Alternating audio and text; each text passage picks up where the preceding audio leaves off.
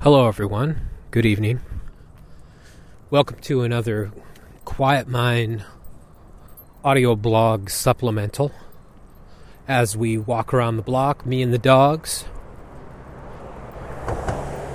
listening to the cars, whatever's happening around us, just being aware, just being alert, working on my acceptance of what is so, which is something that seems to be a constant practice. And just noticing today that sometimes when I go out on these walks, especially when it's cold or feel a little tired, I just don't feel like doing it. I have this resistance in me. It's like, I don't want to walk the dogs. I wish the dogs could walk themselves. I don't feel like going around that block again for the 900th time. I don't know, maybe the 9,000th time. Maybe even longer than that. Sometimes I just don't want to do it. I don't feel like it. I want to just stay at home. I don't care if the dogs need to go around the block. Why should I care? They can find their own way around the block. So, that's what happens sometimes. In life, we have a resistance to whatever's in front of us. We have resistance to what is so. Why is that there? Where does that come from? What part of our self, in quotes, does that originate from? Why would there be something inside of us that has to resist whatever it is that we need to do? Why does that exist? Why is that there? God, if that wasn't there, life would be just so much easier if we didn't have this nagging little partner that we have to carry around with us that resists the simple fact that, since we own dogs, we're going to have to walk them around the block. They have to be walked. So who is that? That little character inside of me? Yeah, I wonder. I would like to know what you think about that. Who do you think that little character is inside of you?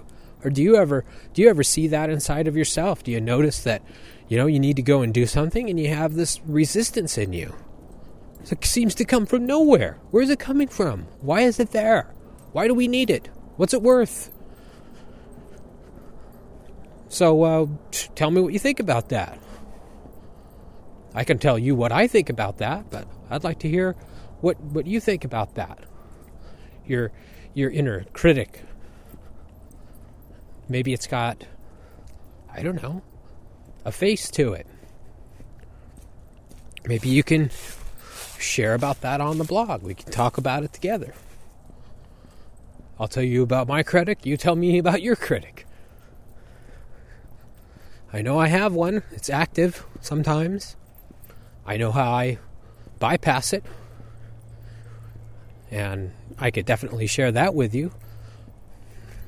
And I've talked about it in podcasts, and it's remarkable just how often I know that I have to use it throughout the day, depending upon, what circumstances that are surrounding me, or what obstacles I have to overcome, or what I have to do for the day, chores or things that I don't particularly want to do, or that my little critic doesn't want to do.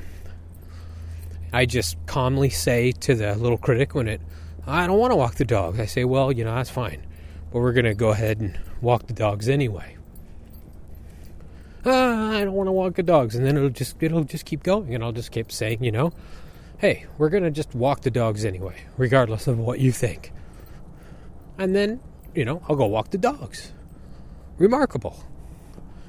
And as I'm walking the dogs, like I'm doing right now, and he's starting to pipe up, sure enough, if I just say, hey, we're going to walk the dogs anyway, regardless of what you think. What if we just do it anyway? It's quite remarkable what happens after a while. The little critic seems to lose quite a bit of his or her power over you. It's kind of like the schoolyard bully, As soon as you stick up to it, if you fight back, it goes away. It's like you're just laying down the law. You're saying, yeah, that's great. Sure, you don't want to walk the dogs, but we're going to go walk the dogs anyway. just an interesting thing for you to try out. Thanks for listening, and it would be really neat if you were to share some of your comments about your inner critic, what their voice sounds like, particular instances where it pipes up, and how you deal with it. So thanks for listening. Bye.